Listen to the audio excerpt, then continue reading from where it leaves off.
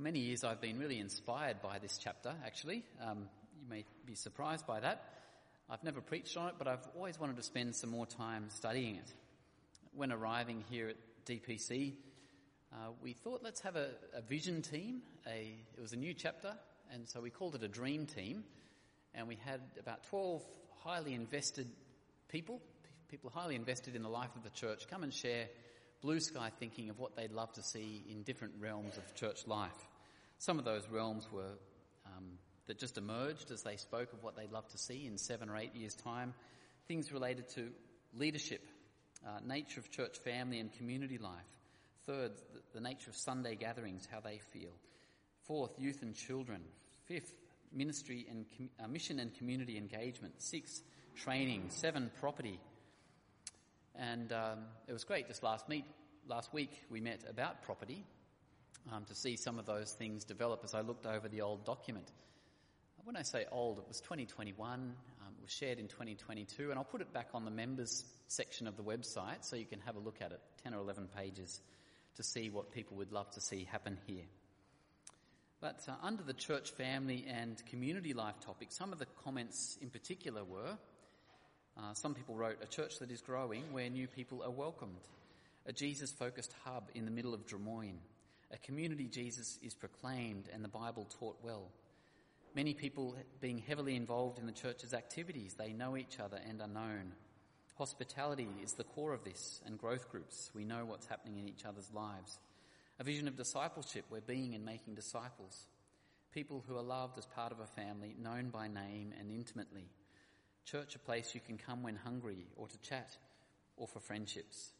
A vision of a church that is intergenerational, that connects with the local community and with local churches.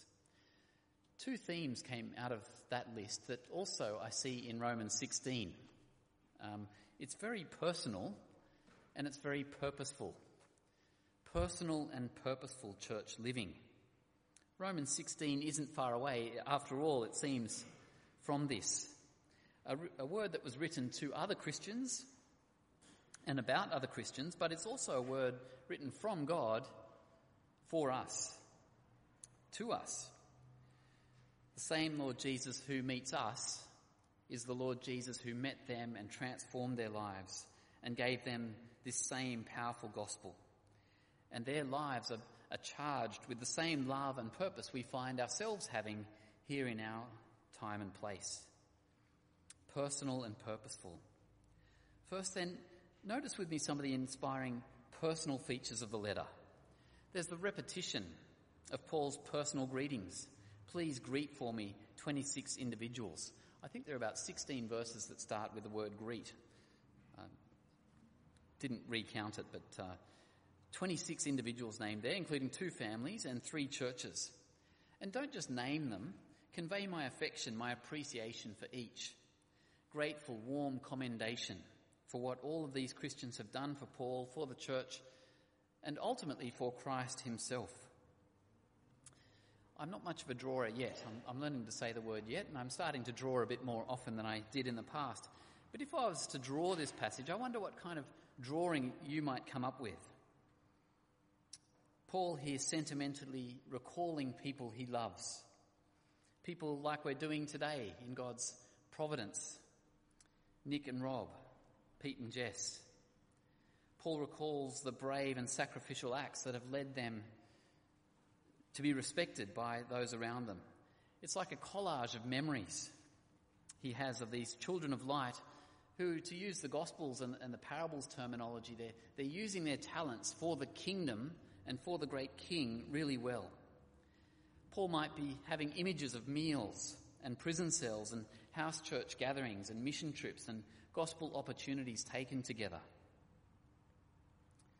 When you and I look back on our years with this church, I bet we'll do the same.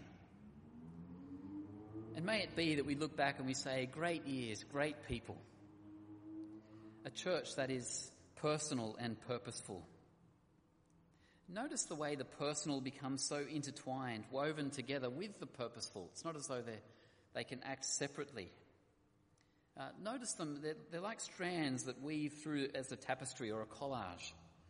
It begins verse 1 with Paul's friend, his sister Phoebe, a personal relationship with this woman who is also purposeful in the way she lives. Now, this woman, Phoebe, is not mentioned anywhere else in the New Testament, but fortunately for us, coincidentally or incidentally, she's the one honoured to be delivering this letter. And so we get to hear about her. Verse 1. I commend to you our sister Phoebe, a deacon, a servant. We don't know exactly what a deacon was. It probably wasn't very defined at the time, but probably some kind of recognised and commissioned pastoral or ministry worker. A deacon, servant of the church in Cancre, which was an eastern seaport suburb of Corinth where Paul had been, and so they'd ministered together. This is the place from which Paul's writing this letter to the Romans. He has to go to Jerusalem next, and so he sends Phoebe in the other direction to Rome to deliver this. It reminds me of other significant women in Jesus' ministry. We had Johanna in Luke, we had Lydia in Acts, and Phoebe here shows how central and integrated and instrumental women were in the early Christian movement. Paul cares for Phoebe and wants the church to give her a Christian welcome, a welcome worthy of a Christian community, to welcome her for who she is, their faithful sister, even though they may not have ever met her before. I take it they haven't. And he does this so that she might be welcomed seamlessly, quickly, and be accepted and trusted and useful in that church as well. We do something similar when people move churches. Sometimes there's a transfer of membership.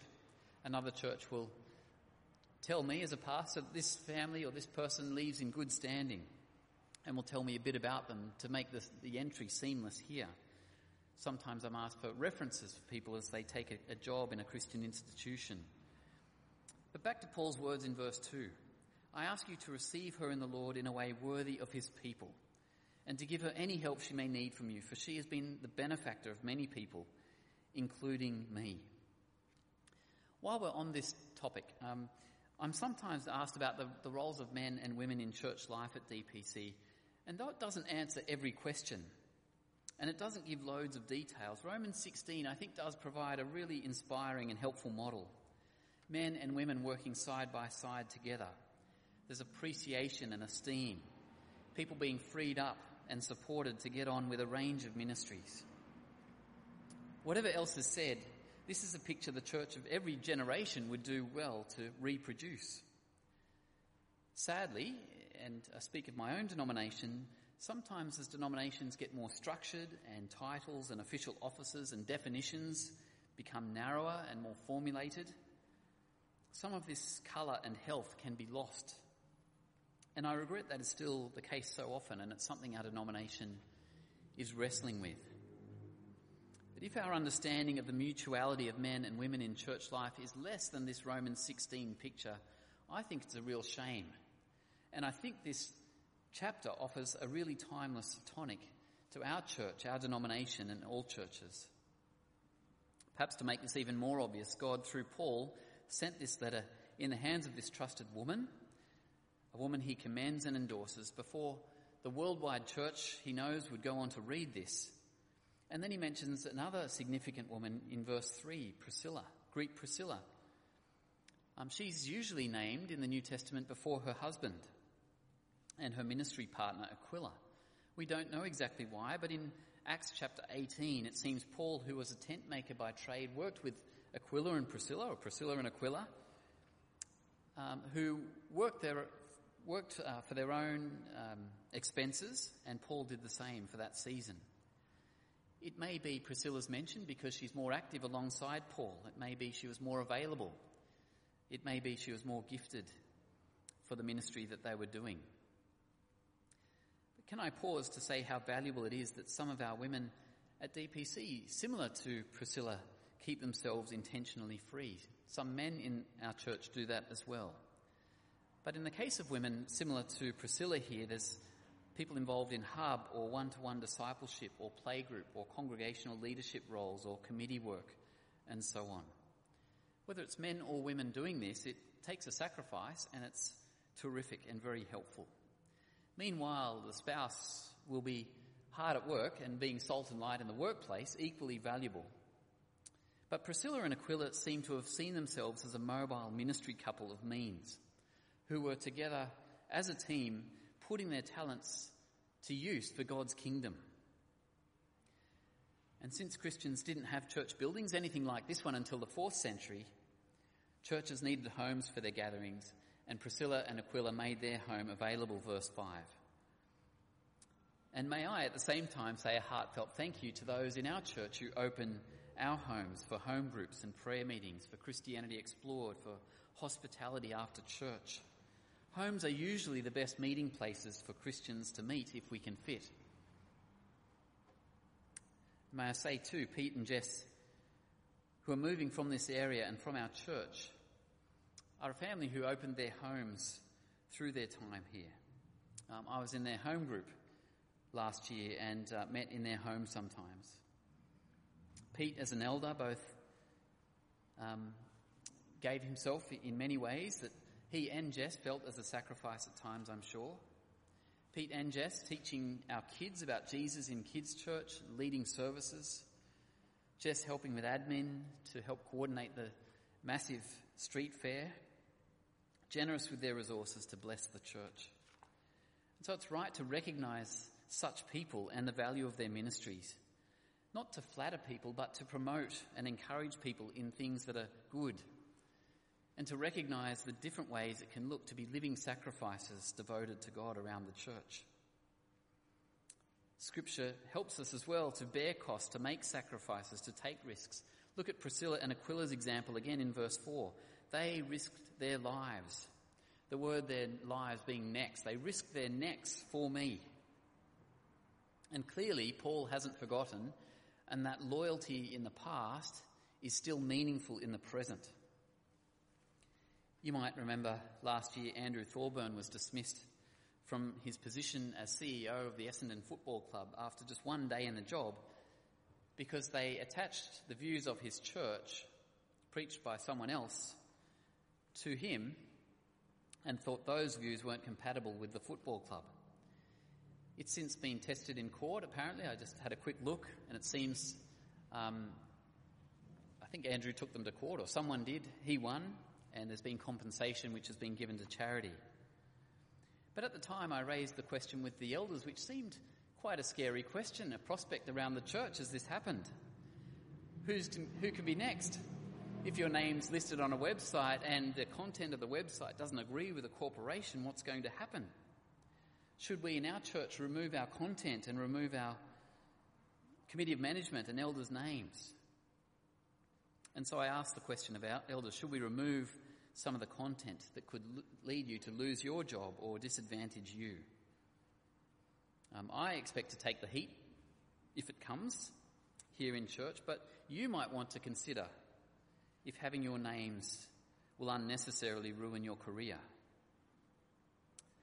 I must say I was really impressed and encouraged when Pete and the other elders said, leave it there. Just leave it there. What comes from being associated with me, I realised. What comes with being associated with you and this church and with Jesus' teachings, they were willing to receive, come what may. And so they didn't risk their necks so literally, but this solidarity and bravery was and is a great encouragement to me. And notice the effect some of us can have, not just on our own churches, but to multiple churches where Paul adds, not only I, but all the churches of the Gentiles are grateful to them. What a legacy this couple had. And friends, that doesn't have to just be in the first century. Singles and couples can still have this ministry where whole generations and churches can be grateful to them. Some people God raises up to have an influence beyond their own congregation. In the last 2 years, we've welcomed Stuart Colton and Peter Jensen to our weekend inn. Earlier in the year, Derek Brotherson, another college principal, came and preached in our church. All of them influential Bible colleges training thousands of men and women. Our own David Cook, and along with him, Maxine alongside, oversaw the training of thousands of men and women for gospel ministry for 27 long years. And so it's right that we're grateful to those who do such work and bear the sacrifices that come with it and pray for people with wider responsibilities. In our church, we have many people like that. We have people who chair school boards. We have people on school boards. We have chaplains and teachers and scripture teachers. We have authors of Christian books.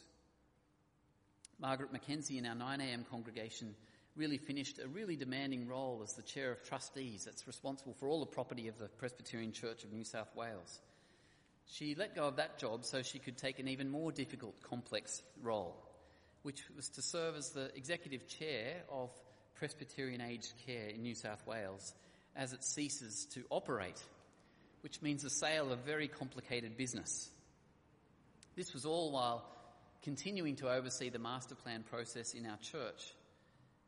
And she didn't ask to be relieved of her role of committee of management, where she has oversight of property there. There are many around us for whom our church and many other churches can be grateful. Personal and purposeful Christian communities. Next in verses 5 to 6, I could mention more around our congregation, but I won't. Greet my dear friend Epanetus, who was the first convert to Christ in the province of Asia. Greet Mary, who worked very hard for you. Just being at church is great. Showing up is great and valuable. Some of us might feel it's hard work just to get here. Mental health reasons, stage of life, kids. At a very different stage of life, perhaps, Mary is someone who worked very hard for you. I don't know who comes to your mind when reading of Mary. Many women come to mind in our church when I think of Mary. I hope it's okay to embarrass one of them, Margaret. She seems everywhere all at once. With joy and humility, with food, with prayer, with wisdom, with genuine love for us and for the Lord. It's right to be grateful and to see God's kindness and power in the lives of those around us.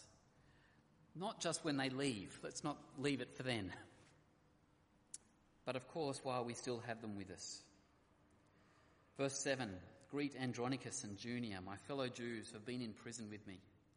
They are outstanding among the apostles, or perhaps esteemed by the apostles, and they were in Christ before I was.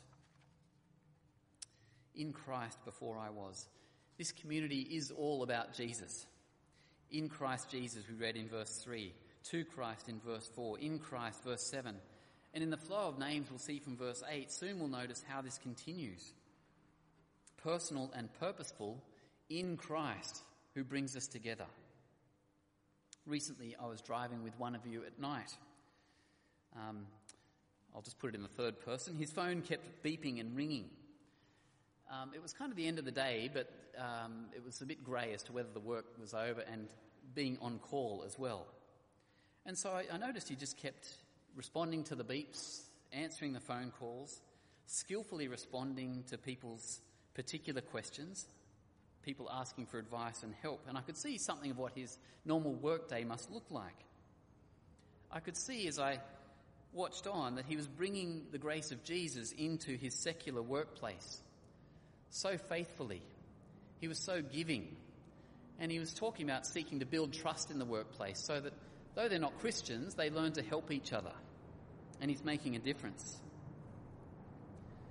Some of you toil with care for elderly parents. Some of you toil through chronic illness. Some of you care for the sick. Many Christians in Paul's day would be imprisoned for their faith. Some would face an arena with lions or other forms of execution simply because they named Jesus as their Lord. I don't know what arena God has placed you in, what family circumstance you might be in, what loneliness you might be experiencing. But whatever the arena God has placed you in, press on in and for the Lord, knowing that you're also doing it together. Notice with me also from verse 8 where the flow of greetings speeds up. Men, women, rich and poor. Many names that the research shows have slave backgrounds in the congregation. Jews, Romans, Greeks, people from all nations like Persis, verse 12, whose name means Persian woman. So I take it she's Persian. Verse 8, greet Ampliatus. That's a common slave name. My dear friend in the Lord. It's personal. Greet Urbanus, our fellow worker in Christ. It's purposeful. And my dear friend Stachys. Greet Apelles, whose fidelity to Christ has stood the test. Greet those who belong to the household of Aristobulus. Now this could be, we don't know, the speculation could be the grandson of Herod the Great, which leads to his mention perhaps of a relative of Herod in verse 11. Greet Herodion, my fellow Jew, who's become a Christian, I take it. Greet those in the household of Narcissus who are in the Lord. Greet Tryphena and Tryphosa, those women who work hard in the Lord. Greet my dear friend Persis, another woman who has worked very hard in the Lord. Greet Rufus, chosen in the Lord, and his mother, who has been a mother for me too. You know, it's working hard in the Lord. I was hearing a pastor recently just share of how hard he tries. And it struck me that I think a lot of Christians are just trying so hard, giving their lives to Christ, giving their lives to their family, giving their lives to their kids, often feeling guilty and inadequate, but really trying hard to serve the Lord. And I hope this encourages you to press on. I love the family connection in verse 13. Rufus, chosen in the Lord, and his mother, who has been a mother to me too. I guess Rufus and his mum started out with Paul by just being friendly. And then they became friends, and now Paul considers Rufus's mum to be like his own mum. I wonder if you've had others who are like mothers and fathers in the Lord. I wonder if you've been like a mother or a father to others yet. Perhaps beginning with just offering a room. A pastor of mine from coastal New South Wales said his 18-year-old son is coming next year to study at UNSW, and he'll be staying with his aunt for the first 6 months, but he'd like to be connected with a church and in a Christian home if possible. And it made me wonder, would there be spare rooms, a spare apartment, a spare granny flat available to people like that in our church that would make such a difference to people? I told my friend to let me know exactly what the needs are so that we can see what we can do. We have Yotam coming next month from Germany. Do you need somewhere to stay? He said, no, I'm fine somewhere to stay, but I'd actually love to have a car to get around in 3 weeks. I said, I'll let people know. I feel like our carol service could go up a level if we had more people ready to organise it, and I'll put the word out in the coming weeks. It seems to me our kids' ministry could really expand with this hard work in the Lord going on. A growing number have recently been involved in K Central at PLC. It seems to me we could have something like a kids club going on, fairly simple, that leads people from primary age into DY, a feeding group into that. We actually don't have many primary age kids in our church. And that's the future of our youth group unless we address that. We have a warm connection with Des Moines Public and opportunities to open our church to kids, which I think will only improve as our buildings improve. But these things will take hard work. They will take sacrificial servants. I haven't raised that one in the past because I feel like people were strained and tired. But with new people in our church, new chapter, there may be spaces for things like that. There is lots of work to do. But the words here are greet, greet, greet. Name, name, name. Work, work, work. A picture of church that is deeply personal and wonderfully purposeful, and all in the Lord Jesus. And look how it finishes, verse 16. Concludes with a kiss. Greet one another with a holy kiss. A common way of greeting still all around the world today. I was chatting with someone from Brazil this morning. They said in one province they give 1 kiss, another province in Brazil they give 2 kisses, and another province 3 kisses. I don't know how that works out if you cross provinces. I asked if it's left, right, left, and they said they're not sure, it just works. But it's up a notch, isn't it, in terms of intimacy from the COVID elbow touch. Then there's, a distant handshake, then there's a warm handshake. But the touch of the cheek, there's something to that between friends and family. I'm not saying we need to do that in Australia. But perhaps it's something hard to do when you don't see eye to eye with people. Perhaps Paul's saying it so that he's saying, have a relationship in which you can give a holy kiss to someone, a warm handshake. If there are people that you're avoiding, people that you have a distant or strained relationship with, to work on that. Finally then, the Roman churches and ours, what can we learn? I'd encourage you just now to think of one thing that might come from this chapter for you. One thing that you've been inspired by. How would you like your life described? Your household. That was their church. This is our church. That was their time to live for the kingdom and for the King. This is our time. This is our season. How might you use your home, your resources, your workplaces, your opportunities, your love for the Lord Jesus to serve him? Well, let's pray.